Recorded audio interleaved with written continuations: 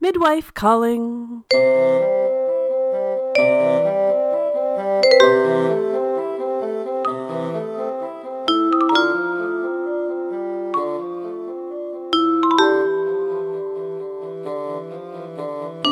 Hello and welcome to Popular Opinion, a Call the Midwife podcast. We are watching every episode of Call the Midwife one by one and bringing them to you without spoilers. I'm Jan Moffat. I'm Dr. Paul Moffat, not that kind of doctor. And this week we are watching and talking about the 4th episode of Season 5 of Call the Midwife.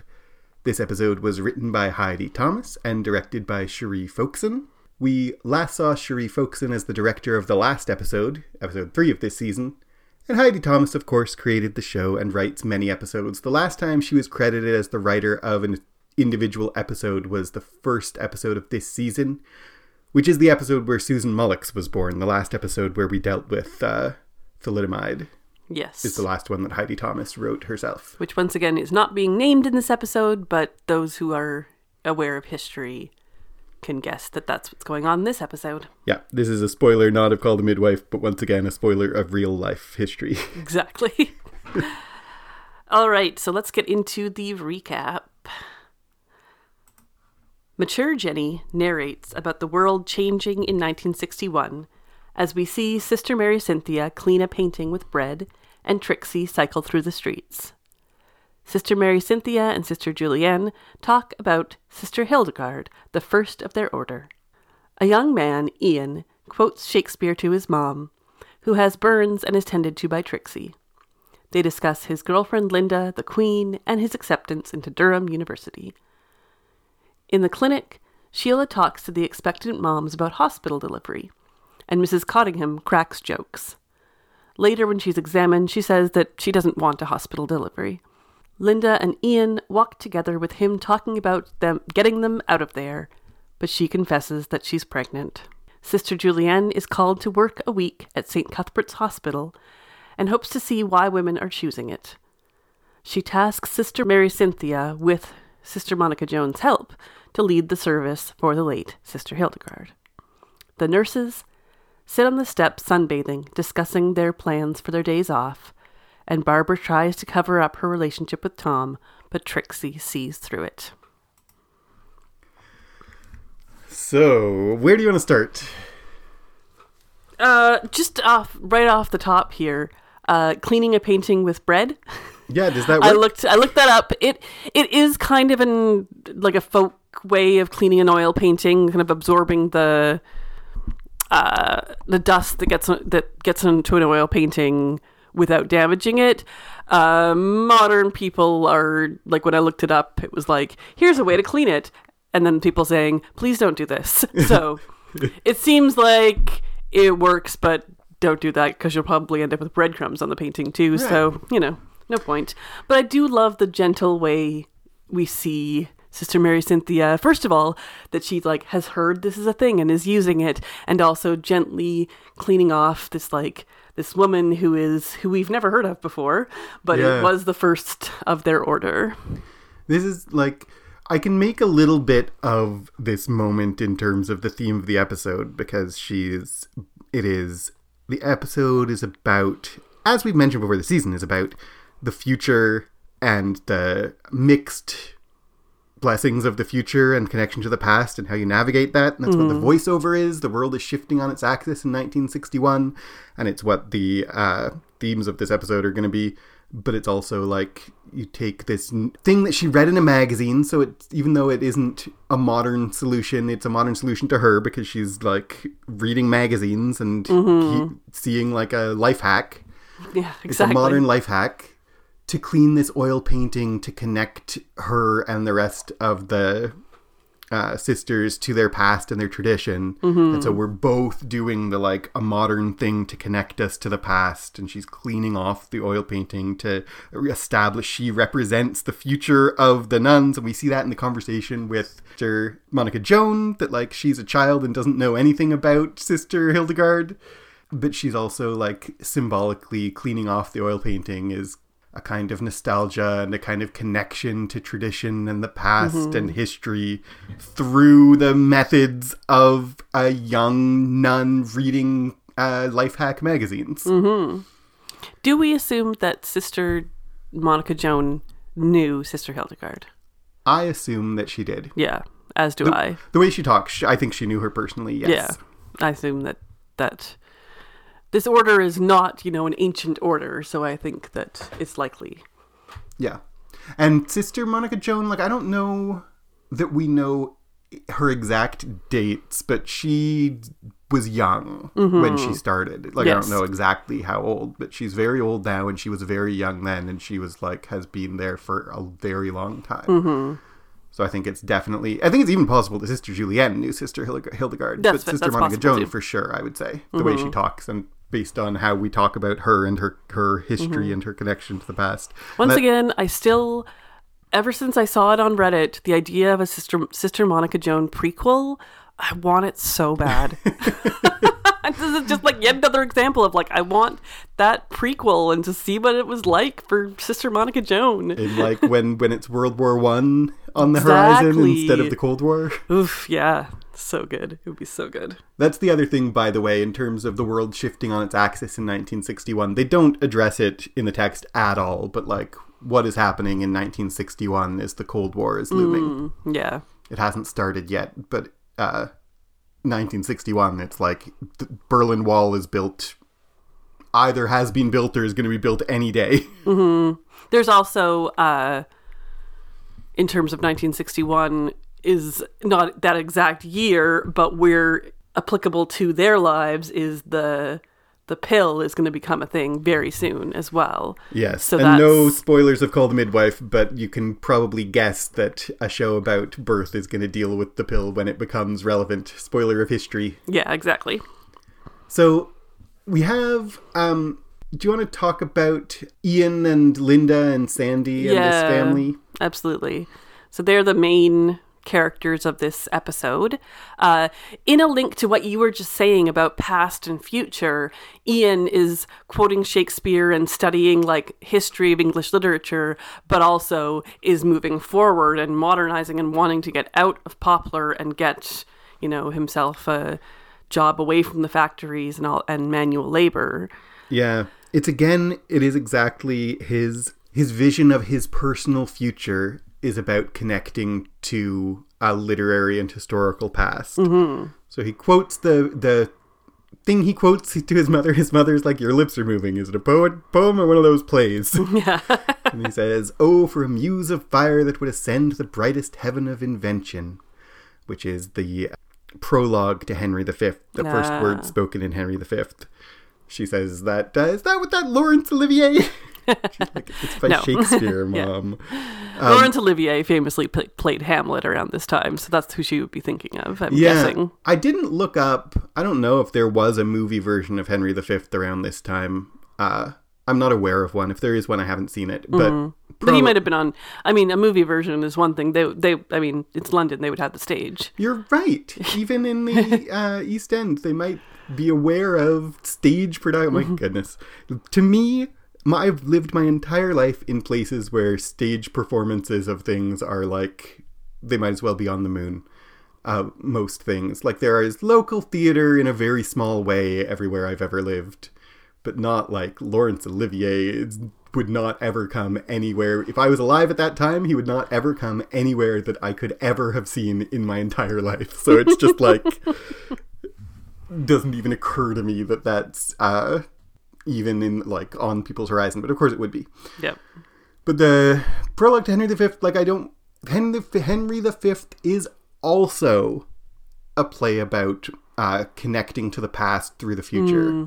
Yeah. So it's, don't want to make too much of it, but Henry V is this King Henry V invades France and is very modern warfare and expanding England, but the rationale behind it is that the throne of France is his ancestral throne, and so it's about connecting to the past and the ancestral past of the English crown through modern new actions in modern warfare, and the Battle of Agincourt is the first use of the English longbow, so it's modern technology to connect to the past again. So again, like, it's all about using the future to connect to the past through this whole episode in every way. We see Linda, who is Ian's girlfriend, sending candy to Sandy at the beginning. Cough drops. It's candy, but I assume it's also like cough drops for her cough, not just like sweets. But maybe it is just sweets. I don't think that was clear. But what it is clear is this family, like, Linda is close to Ian's mother. It is not just they are dating. We see a connection. We see a relationship between Linda and Sandy before we see a relationship between Ian and Linda. Yeah. And we find out very soon that Linda's mother has passed away, and so Sandy is her surrogate mother. Yeah. So Ian, like so many before him and after him, is going to university from poverty and wanting a better life. Not that he's like really poor, but like the poverty of the East End, and is wanting a better life. I did not look up, is Durham a college of a university, or is Durham a university itself? Have you looked that up? I didn't look it up either. Okay. I could look it up right now. Let's look it up right now, because I am curious. Durham University is a public university in the UK. Okay, so it is just a straight up university. Yeah. I guess that makes sense, because he's going to study something different from what Tom studied, but he's going to the same university. And Tom and he talk about, like, what college are you going to be at? And I can't remember what he says, but Tom's like, oh, bring a sweater and a hot water bottle. Haha. So he's going to study literature, and Tom studied theology, and Tom is his mentor, and encouraging him to apply, and encouraging him and supporting him in, like, get out of poverty. Yeah. And because we know how TV works, even before it happens, there's a real sense in his story of, like, I'm going to get out of here, and the future is wide open, and of course there's going to be a wrinkle in that. Yeah. It's like I have one day to retirement. Oh no, he's dead. I have, I'm getting out of here. Oh no, she's pregnant. He also, by the way, just in terms of the things that he quotes, like, Linda and he talk, and he's all excited about going to university, and she's like, you're gonna have to marry me. But he also, in that conversation, quotes the Lady of Shalott to her. She asks him to quote the poem about the lady in the mirror, and he quotes, it's The Lady of Shalott by Tennyson, which is another, like, the Lady of Shalott, the story of the Lady of Shalott, and the imagery of the Lady of Shalott is she is trapped in a tower and she can't get out, and her access to the world outside is mirrors that let her see the light of the world outside, and she sees Lancelot riding past in his glittering armor, and she's so entranced by the sight of the beautiful glittering world outside her rooms that she tries to follow, and then dies and travels and sends her body along the river and finally gets to Camelot, and none of them really know her story or her deal. And when she writes a little letter explaining her deal, and when Lancelot reads it, he says she hath a lovely face, which is, like, taken usually as a very romantic moment, but also is like, she's nothing to Lancelot. He's the future and the most beautiful thing she's ever seen. She's a lady trapped in a tower who, when he sees her, he's like, she's pretty. And it is, I feel, in this instance, Ian is the Lady of Shalott. Ian is the one who is, like, seeing the glittering future that he can't get to, and he's trapped in a tower. It's also, like, mirrors don't read to us as modern technology, but in a medieval context, like, bright shining mirrors in the Lady of Shalott it's another, like, modern technology to connect you to the past. There you go. Wow, I can't believe we're seeing all these things, and, like, who knows if they're even there, but I like them.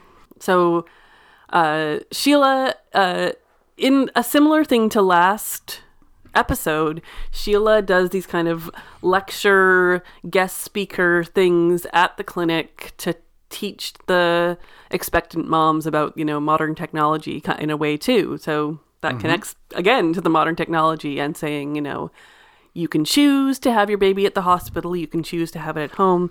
I'm here to just explain the difference to you. And Mrs. Cottingham stands out immediately as a character. She is cracking jokes and all eyes are on her, talking about her sons and her husband, frankly, who wouldn't be able to be away from her for the 10 days she would get to stay in the hospital or have to stay in the hospital. Mm-hmm. Which, by the way, just a side note, 10 days, that would be so nice. How long were you, I feel like it was 3 at most? For most for of our that first, you were in labor? For our first we were gone by the second day. For our second, we were gone the next day, early the next day. And I wanted to go home, but also it's nice to have someone care for your baby with you and help you figure things out and be away from, if I'd had other children, 6 other children at home, it would be a really nice little vacation. I don't know if we've talked about this on the podcast before, but I still remember so vividly when our first baby was born and they're just like, well, bye. And we were like, what? I don't know how to do this. You're just giving her to us and you're not checking on us. They do check on you. Yeah. And a nurse came and did a home visit a couple days later. But it felt very much like we don't know anything and you're not telling us anything. You're just good luck. Yeah. Anyway. Do you have a car seat for this kid? Okay. Bye. They wouldn't let you leave without a car seat. Yep. We didn't have a car. I know. That was the whole thing. But anyway, Mrs. Cottingham, what she says, there's another young mother who's all worried and they're talking about gas and air and there's a little conversation about I heard that they give you gas right off of your stove and that doesn't sound safe to me. And she was like, no, that wouldn't be safe. Don't do that. Yeah. Which, by the way, is a foreshadowing of the end. But at this moment, it's funny. Yep. And Mrs. Cottingham has such faith in the midwives. Mm-hmm. You'll be all right with the Nonatons. They'll take good care of you. Yeah. And she's cracking jokes, but she's also very much there to express great faith in the midwives to take excellent care of her and make everything okay. Mm-hmm. And skepticism of the hospital too. Mm-hmm. Absolutely. Partly though coming from the nuns, the nurses, the midwives are going to take excellent care of me and I don't need any hospital because they're great.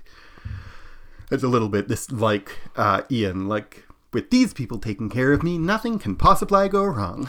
Yeah, it's I really like Mrs. Cottingham as an example of what happens in the East End in this world is older, more experienced moms who've had a couple of kids are right there alongside the new moms, reassuring them. And sometimes that works out poorly, but oftentimes it's a really good thing to have them there. And this is something that I feel like we've lost in today's modern world, although no, because there's the internet and that's really nice too. But there's this sense of community and village life of reassurance that can come with knowing people who've gone through what you're going through right now. And this interaction, while we're on it, I'm just going to add, we've often seen older, more experienced mothers and young mothers quipping back and forth, and often the tone is oh, you have no idea what you're in for, it's going to be terrible, you're barely going to survive, haha. And the older, more experienced mothers are it's all a big joke and they scare the younger ones. And this is really nice to see the opposite attitude that you'll be all right, they'll take good care of you. She is very reassuring. Doesn't work out well for her, but it's kind to see. Exactly. We also, anything else to say about her at this point? No, not yet.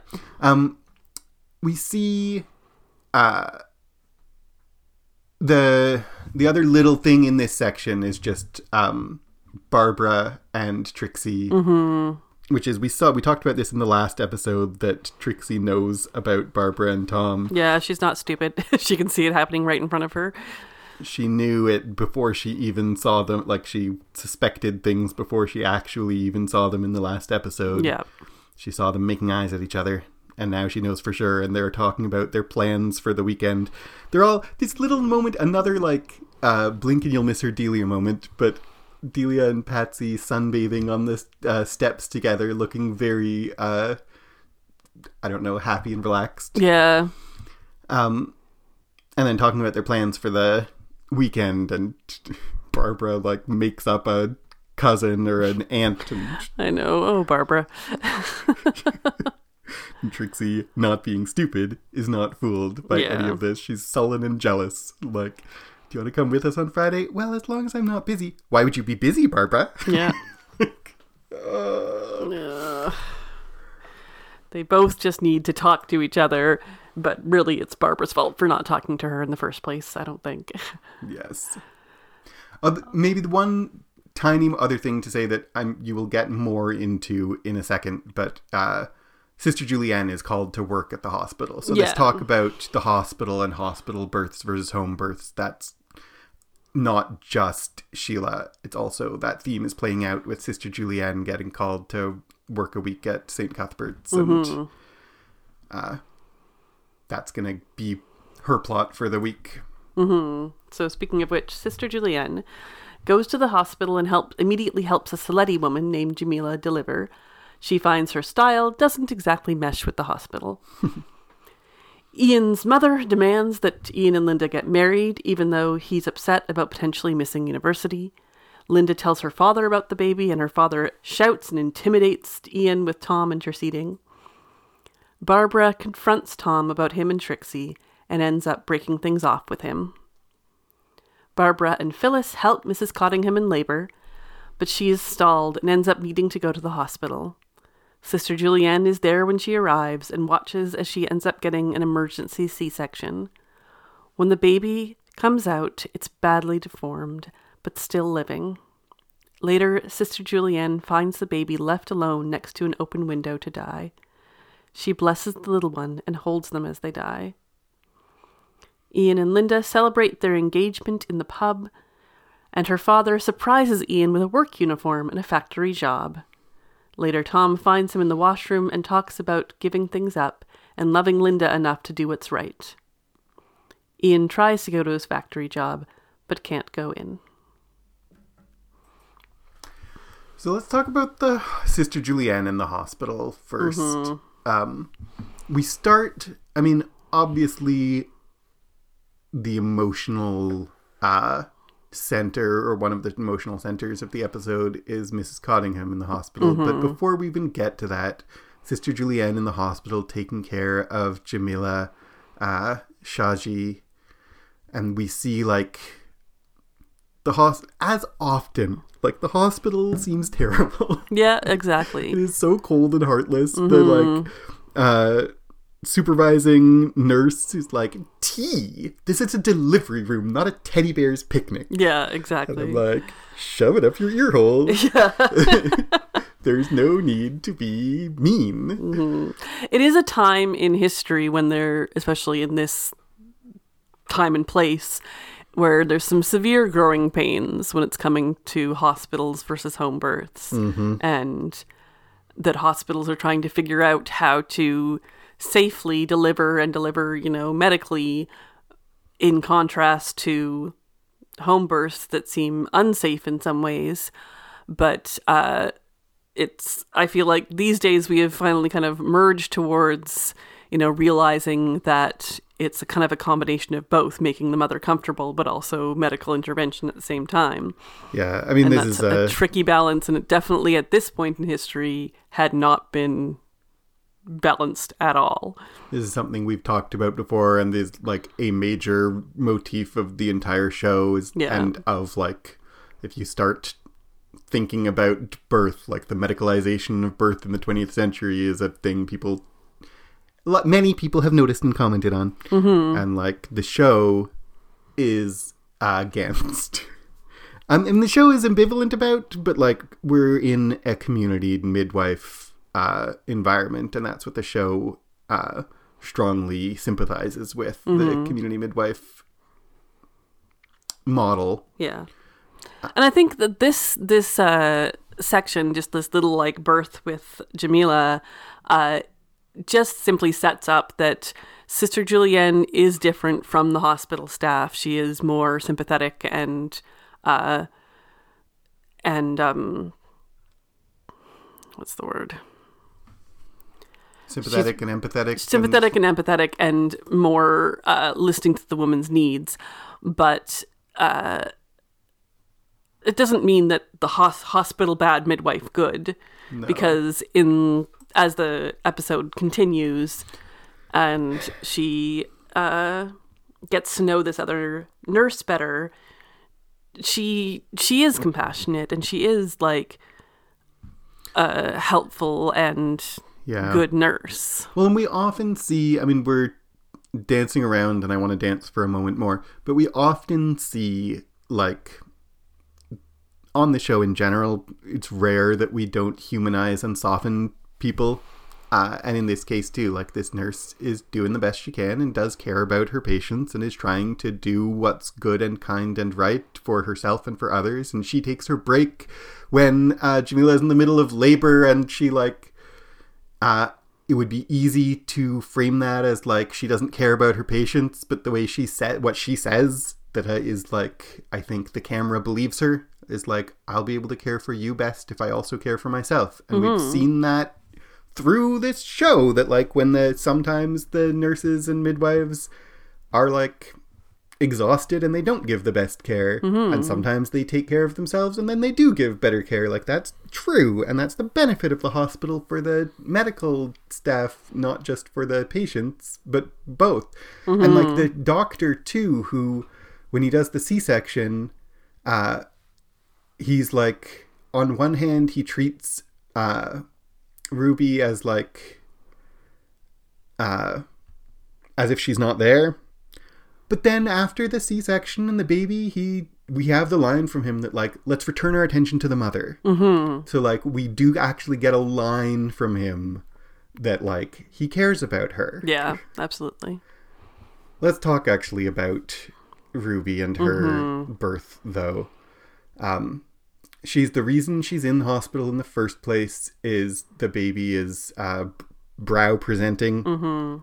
So it's painful and slow. Which is basically face first. Yeah. Which is not very easy to deliver naturally. And these days, I think you wouldn't ever. Yeah.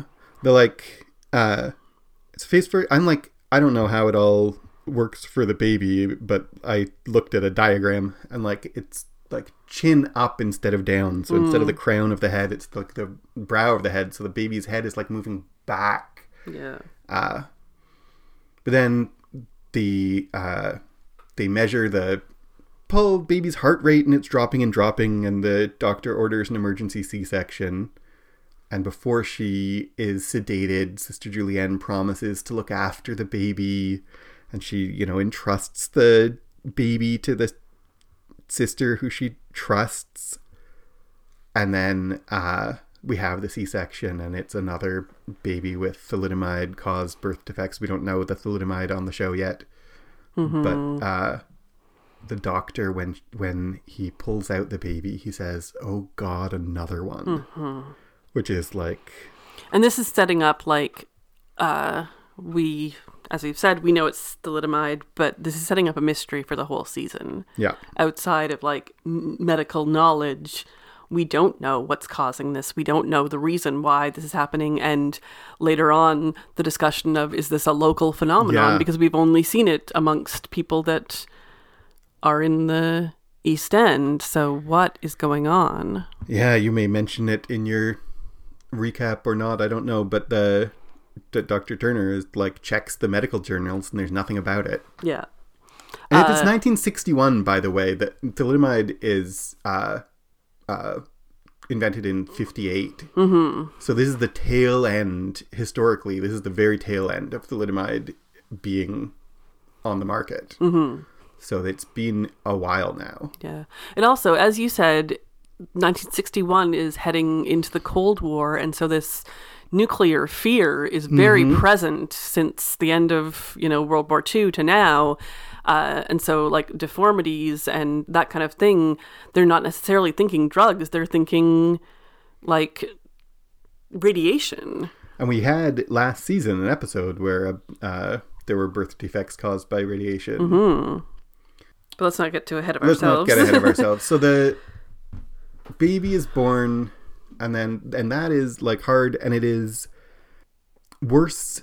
Like the deformations are worse than baby Susan that we saw in the first episode. Like this baby has no arms, no legs at all. Mm-hmm.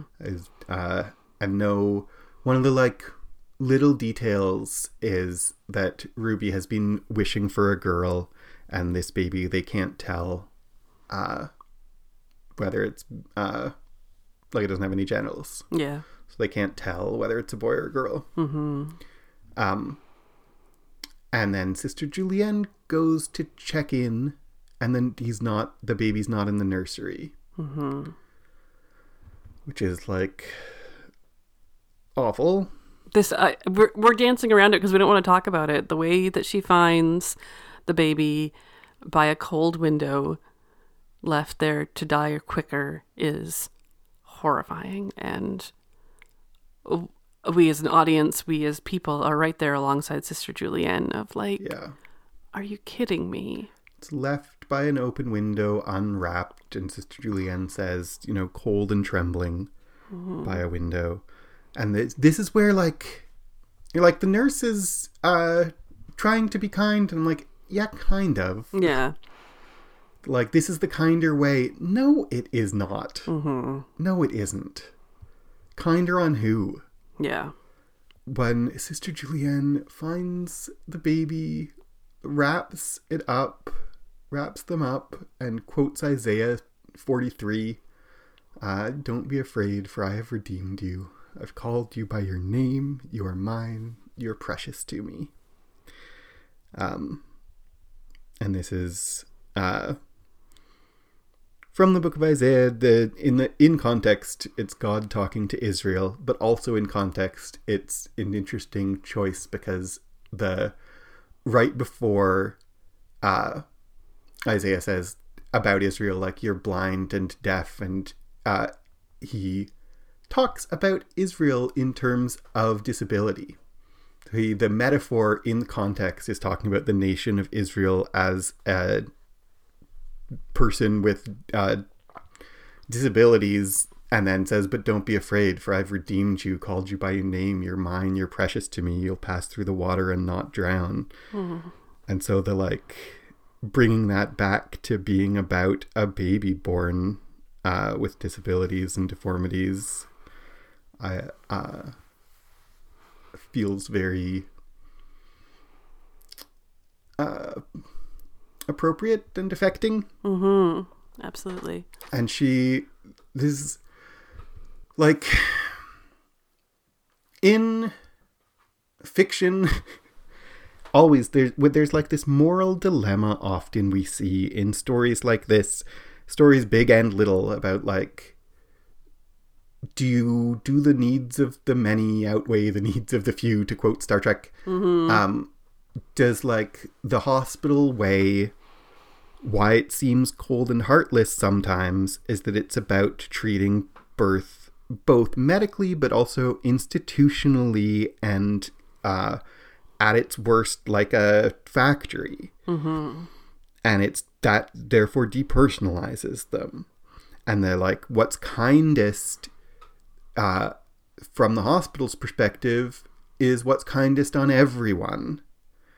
And there's a moral kind of dilemma that I see all the time, right? Of like, is it better to save the life of it's the trolley problem almost, even though there isn't an actual problem of lives in this case, but is it better to care about one individual or about the whole system? Because everyone suffers if you don't care about the whole system. Mm-hmm. And the answer here, as always, is you care about the one person. Mm-hmm.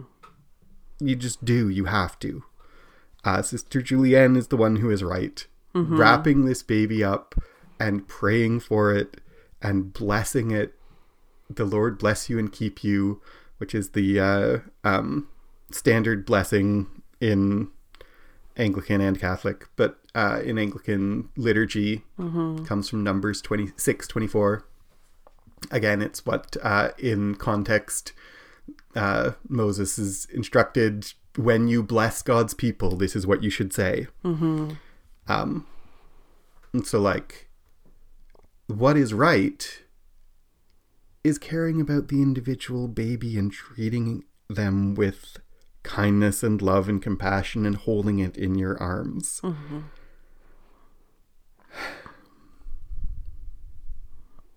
We all deserve a dignified death, whether we are minutes old or 100 years old. No one deserves to die shivering and alone. Yeah. And the way this child is discarded is, it's a lot. It is. Go ahead. I found this part of this episode sticks with me. I've seen this episode before, and I knew as soon as Sister Julienne was in the hospital, I knew this was coming. But all right, let's move on to some of the other aspects of this section and this episode. Ian and Linda are, of course, demanded that they get married by both. First, Ian's mother suggests it. She suggests it, and Linda's father demands it with some violence and threat of more violence. He throws Ian against a door. He's not especially pleased. No, he is not. Ian and Linda and Sandy and Linda's father, whose name I don't know if we ever know. No. Sandy wants Ian to drop out of Durham, get a job, provide for his new family. Like, that's what a man does. And this moment of, it's pathetic, and also pathetic in both senses, in the sense of fills me with pathos, and also in the sense of sad. He's like, maybe I could get a job doing programs about poetry on the BBC. I'm like, my dude, you are not going to get a job doing programs about poetry on the BBC. Before your child is born. What his mother says is he says it'll take 3 years, and his mother says, you don't have 3 years, you have 7 months. So he is pressured on all sides to not go to Durham. Linda and Ian are engaged. Linda is very happy, and Ian is less so. Visibly less happy. He's trying to put a good face on it, but he's obviously unhappy. And it is the case of he does love Linda and want to be with her, and she was part of his plan, She wasn't he was going to leave her behind or whatnot. She was always going to be part of his plan, but the baby is not part of the plan. Yeah, and his plan, as he talks about with I don't want to marry you right now. It's go away, it takes 3 years, and then I'll be able to put you want me to put food on your table, I'll put food on your table that you've never had and none of us have ever had, better food than you've ever had in your life, but it'll take 3 years. Yeah. And his mother's you don't have 3 years. Yep. And they share their engagement with Trixie and Tom, who happen to be together, and Trixie gives a bit of passive aggression aimed at Tom. Yep. This is more than just a ring. It's a promise. You found a man who will put you first always. That is a rare and precious thing. Okay. Trixie's the one who broke it off with Tom. I know she had her reasons, but I do feel she doesn't really have a right to be so passive aggressive. We'll come back to Trixie, but and then the other thing with Ian in this section, Ian and Linda, is Ian has this big celebration of his engagement. I don't think Linda's there. No, she's there. Okay. In the pub. Yeah. They're all there. And his soon-to-be father-in-law gives him a gift of overalls to work at the paint factory. Yep. Hooray.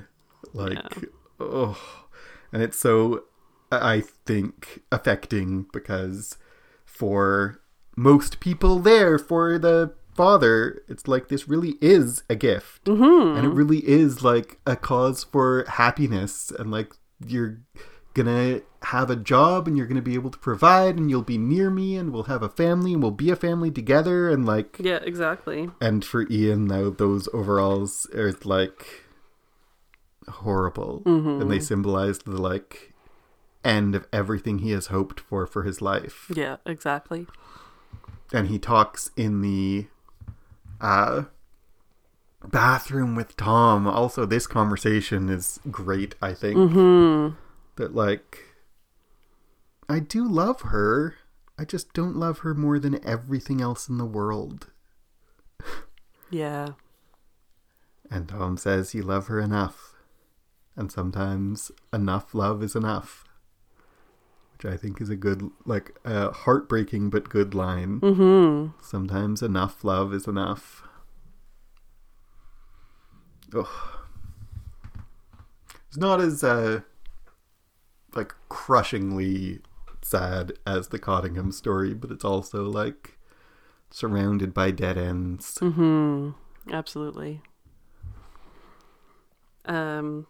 The last bit in here is that Barbara breaks up with Tom because it's awful because she confronts him about Trixie, and he admits that he still has some feelings for Trixie. I know, he doesn't even seem to realize that he has. Yeah, and that is not what she was expecting. She was expecting, we need to tell Trixie so that Trixie can move on, and it turns out Tom also needs to move on, and that just hurts poor Barbara. So like young and innocent, and like this is her first any kind of relationship, and she's just devastated. She says telling the truth is harder than telling lies, and it's something I've had to do rather more than I would like. Mm-hmm.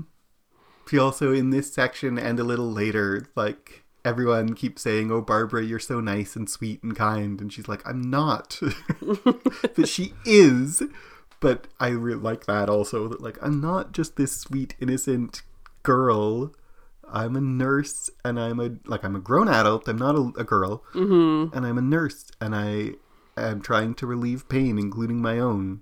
And, like, I'm not just sweet, innocent, nice. I'm just conscientious. Mm-hmm.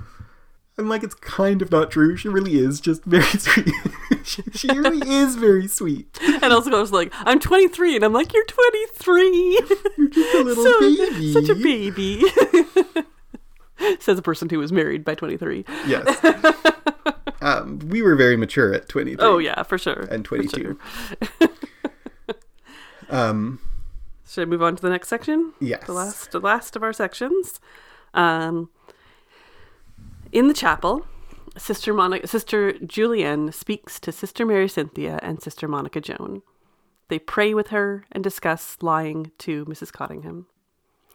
In the morning, she tells Dr. Turner and Sheila about the baby, and the two of them begin to investigate the mystery of the recent babies born with deformities, even though there is no news of it in the medical journals. Sister Julienne tells Mrs. Cottingham about her lost baby, but doesn't go into the details of how. Linda goes to the clinic, and they find that she's in the midst of a miscarriage. After she loses the baby, they go back home to find Tom at the door and Ian with the gas on. He has put his head in the oven, but they save him, and he finds out about the lost baby. Patrick and Sheila look for similarities between Rhonda Mullock and Ruby Cottingham, but aren't able to find any. Tom and Trixie discuss Ian's situation as they walk home and end up talking about their own broken engagement. Tom asks to move on, but Trixie is unsure. Then Trixie witnesses as Linda gives Ian back his ring and convinces him to break off the engagement so he can go to school. Trixie is influenced by their love and talks to Barbara, giving her blessing to date Tom. The nuns sing at Sister Hildegard's service. Sister Mary Cynthia reads about her faith and the challenges. Mature Jenny narrates about bright horizons but not seeing what's coming. As we see Ian get ready for school, Tom and Barbara go on a date, and lastly we see a box with the remains of baby Cottingham. So I want to talk about Sister Julienne first. Mm-hmm. This scene in the chapel, I adore it. I know you're going to talk about it too, but like the moment when she's holding hands with Sister Mary Cynthia and Sister Monica Joan, and that's the past and the future, just like we've been talking about, is these 3 generations of women together. Yeah. I agree that it's a beautiful scene, beautifully written and acted, and like heart-wrenching. Mm-hmm. When she comes in, Sister Monica Joan says they sang Psalm 40 at Compline, and Psalm 40 is I put all my hope in the Lord. He leaned down to me, he listened to my cry for help, he lifted me out of the pit of death, out of the mud and filth, and he set my feet on the solid rock, and he steadied my legs. So it's again like it's about despair and hope, and it's about like steadying my legs. Feels like such a very pointed psalm to choose, because of course, the writers choose the psalm. It seems like a very pointed psalm to choose when Sister Julienne has just come from delivering a baby with no legs. And they are talking about like the Sister Hildegard blah blah blah, and Sister Monica Joan sees in Sister Julienne's face. Just another moment I really love. Like, our sister greatly seeks replenishment in prayer, and they hold hands together, as you say, like past, present, future. Sister Julienne and Sister Monica Joan, I don't know if they're technically different generations. Maybe Sister Monica Joan is quite a bit older than Sister Julienne. Yeah, you're right. And they talk about lies, which is also what Barbara and Tom were talking about, lies and truth. And when is it acceptable to lie and when not to? And Sister Julienne kind of lands on kind of a light lie. She lies about the baby being a girl. She omits all the details of how she died. And on one hand, I think that's a wise choice. On the other hand, I do see it from the modern perspective of 2023. You should know the medical reason why your child died. Yeah. I mean, to be kind of cold about it, there's going to be like financial settlements for babies deformed by thalidomide. Yeah. And the Cottinghams need to know they're entitled to that. Exactly. She says, is it acceptable to tell a lie? And Sister Monica Joan says the question isn't whether it's acceptable, but whether it's kind.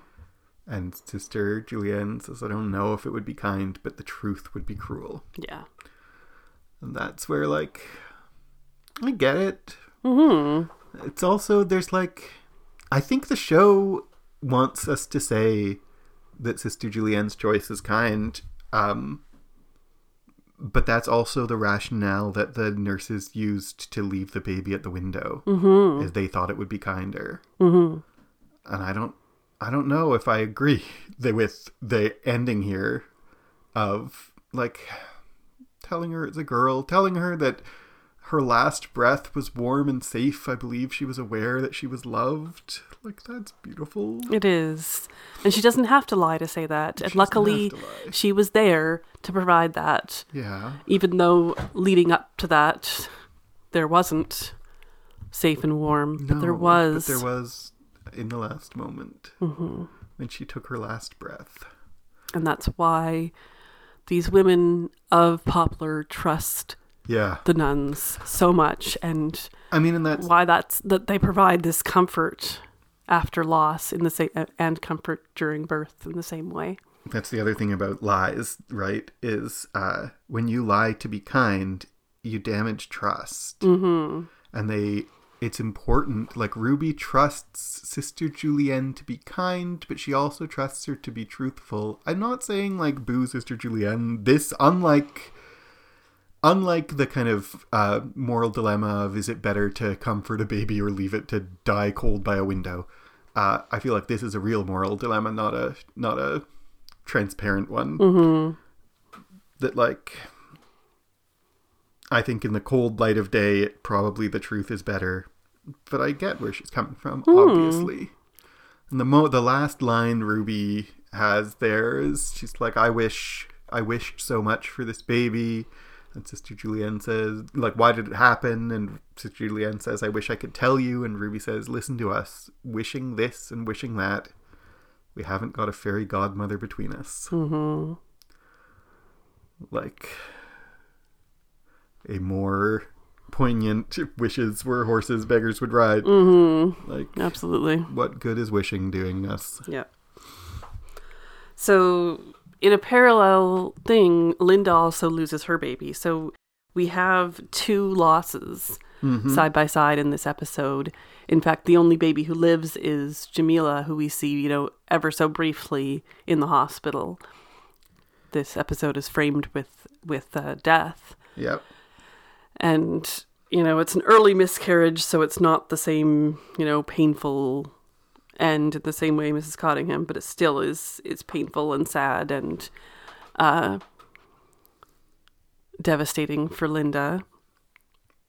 And Trixie is there through the loss and there to comfort. And I love Trixie in this episode is struggling with her feelings for Tom and moving on and everything. But we also see like such a good Trixie in this episode, like helping Linda through the bathroom door and she's being all a kinds good of nurse. things. Yeah, she's being such a good nurse. I love when she's like, she needs an aspirin, a hug, and a hot water bottle or whatever. And the hug is the most important part. Yeah. Yeah, exactly.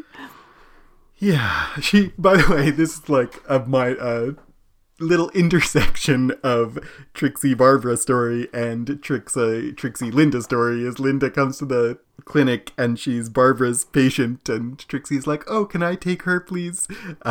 Because she knows Linda and she's connected, but also kind of to stick it to Barbara, who is like, I haven't boiled any urine today, it'll be nice change of pace. Yep, exactly. Like, go and boil some urine. I love that Trixie is like threading that needle, being a good nurse and also kind of a petty exactly addictive friend. Every time they talk about boiling urine, I think about the book called The Midwife and how Jenny Lee describes the smell of the clinic and the boiling urine. I'm like, oh, we see like this nice little clinic, but we don't get to smell it because it smells like pee. And I'm glad we don't have to smell it. So in this moment where like Ian gives up on like Ian can't go to work. He can't bring himself to go to work. He sees himself with no future or a future that he can't make peace with, and he, in a callback to the like gas from the oven would be dangerous, he's puts his head in the oven and turns on the gas. And the dramatic irony that we know when Tom goes to the door and finds Ian mid-suicide attempt, we know that the baby is gone. And so, like, he gave up on his dreams and now has nothing. And is about to give up on his life. And, like, he doesn't get Durham, he doesn't get a baby, he doesn't get a job that he can be happy with, and now he's gonna die. And then... and Tom and Trixie... Tom says, you know, a broken engagement is a major thing, and Trixie's like, yeah.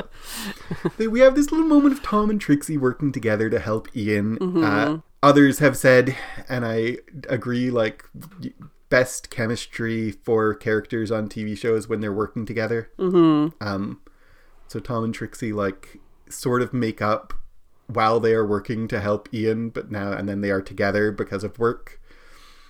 And talking about him and how his, like, future looks grim to him.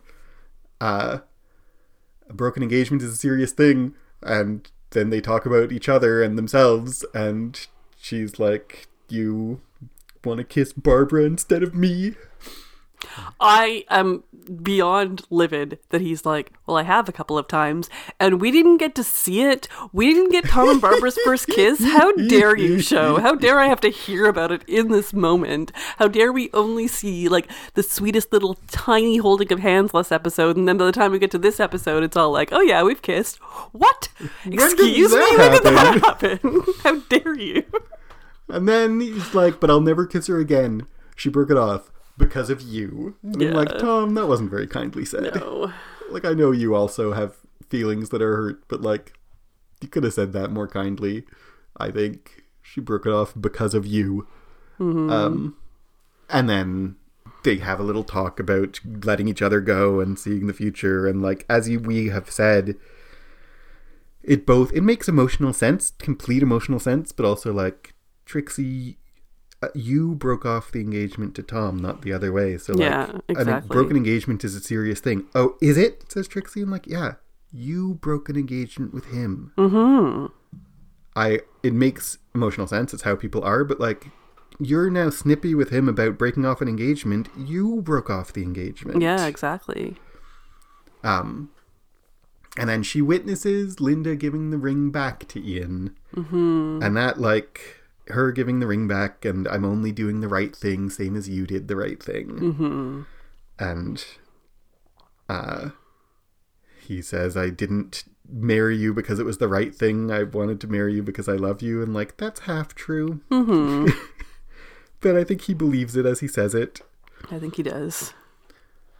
And it is also this like, I feel like this moment of contracts and life situations and everything is like impossible situations, and they can all be just made better by individual humans being kind to each other. They can't all be fixed, but like, I don't have to hold you to something that's going to make us miserable.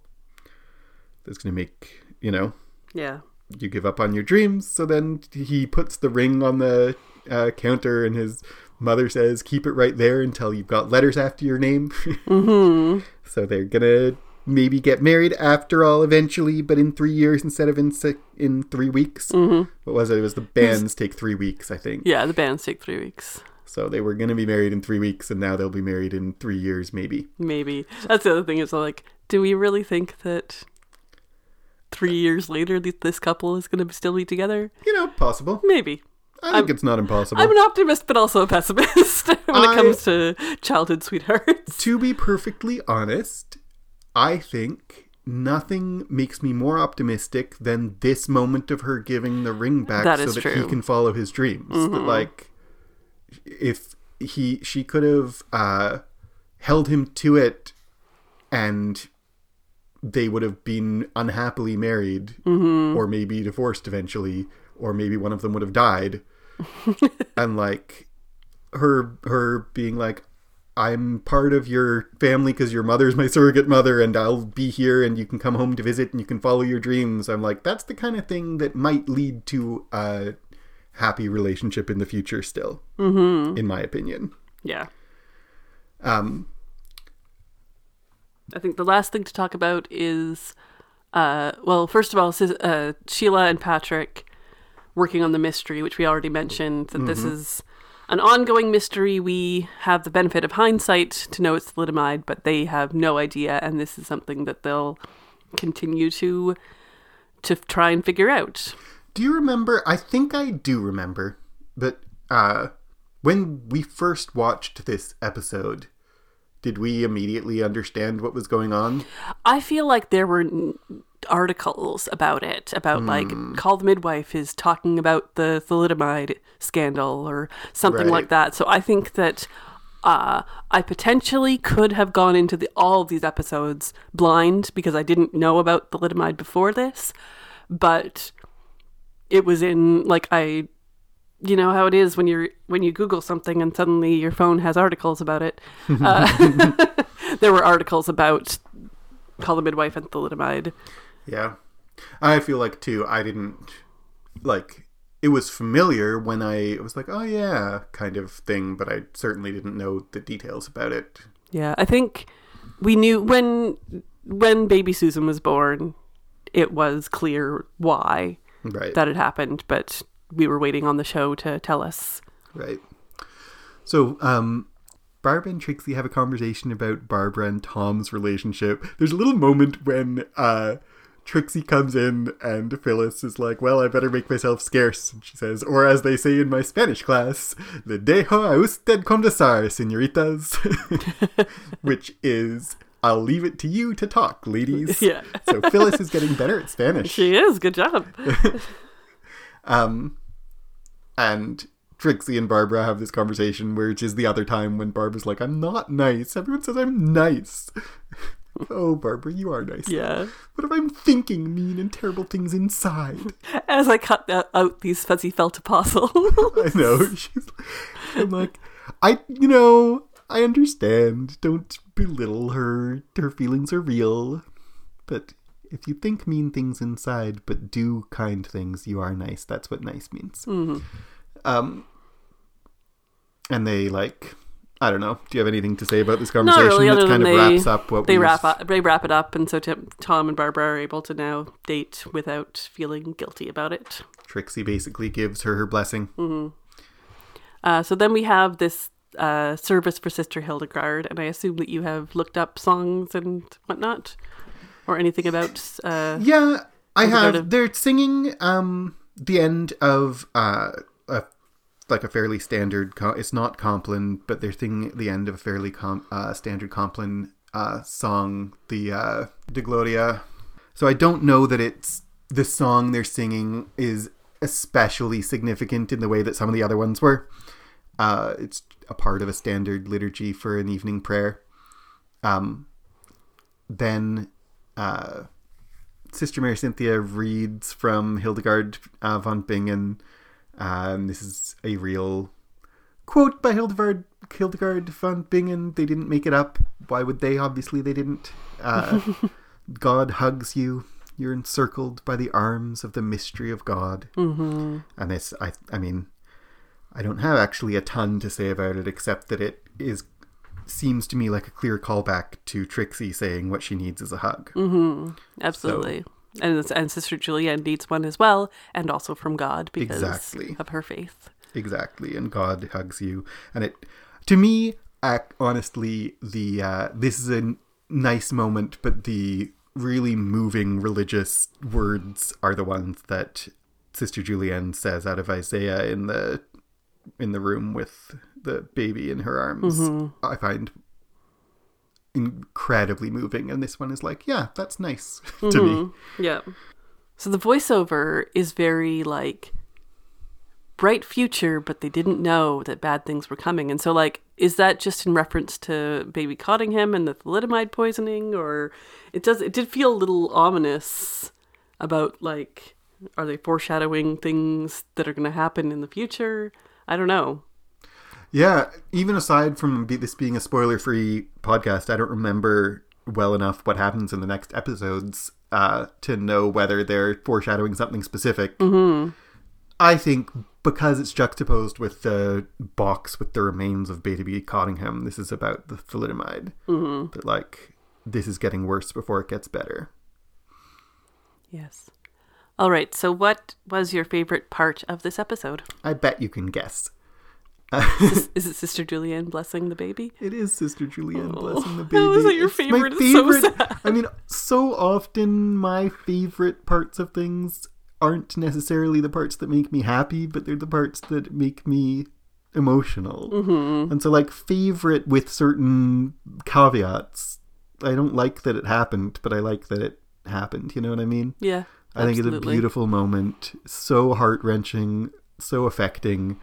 I love Sister Julienne in that moment. Sometimes I have kind of wryly said that our characters on the show are too good for this world, but this is, to me, not a moment of her being too good for this world, but being exactly good enough. Mm-hmm. Exactly who she should be.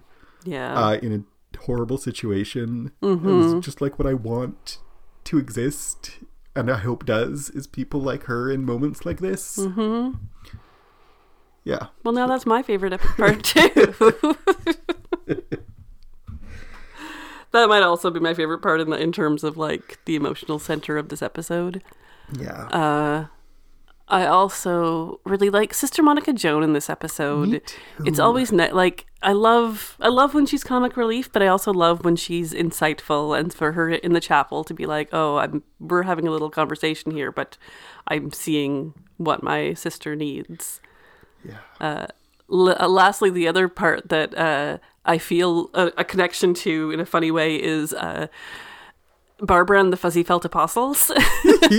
Because in the library, we still use some felt stories, and I have made fuzzy felt all kinds of things to stick up. So it's kind of fun that, like, did you know we still do that? And it's great. I love felt. I love making felt stories. Do you remember what is the most recent fuzzy felt thing you cut up?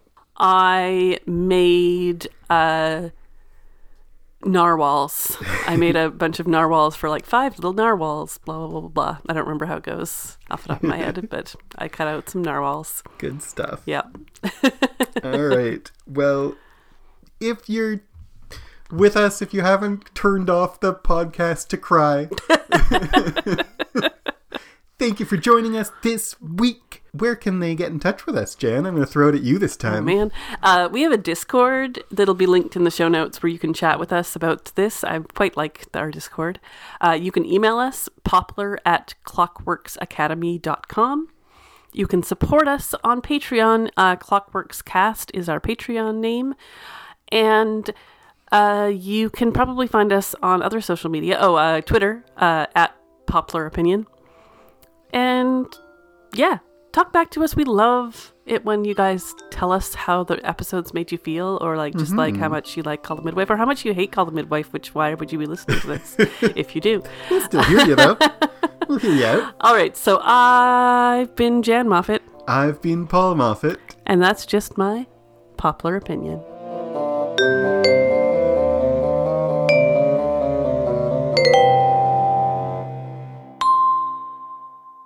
For the record, Jan has suggested that we do this entire podcast in a Scottish accent, so here we go. It sounds like I'm picking up on your mic. All right, Season 5, Episode 4. Here we go. Are you going to restart, or are you wanting to include that random Scottish bit in the end? I'm going to include it. Okay. Okay. Go.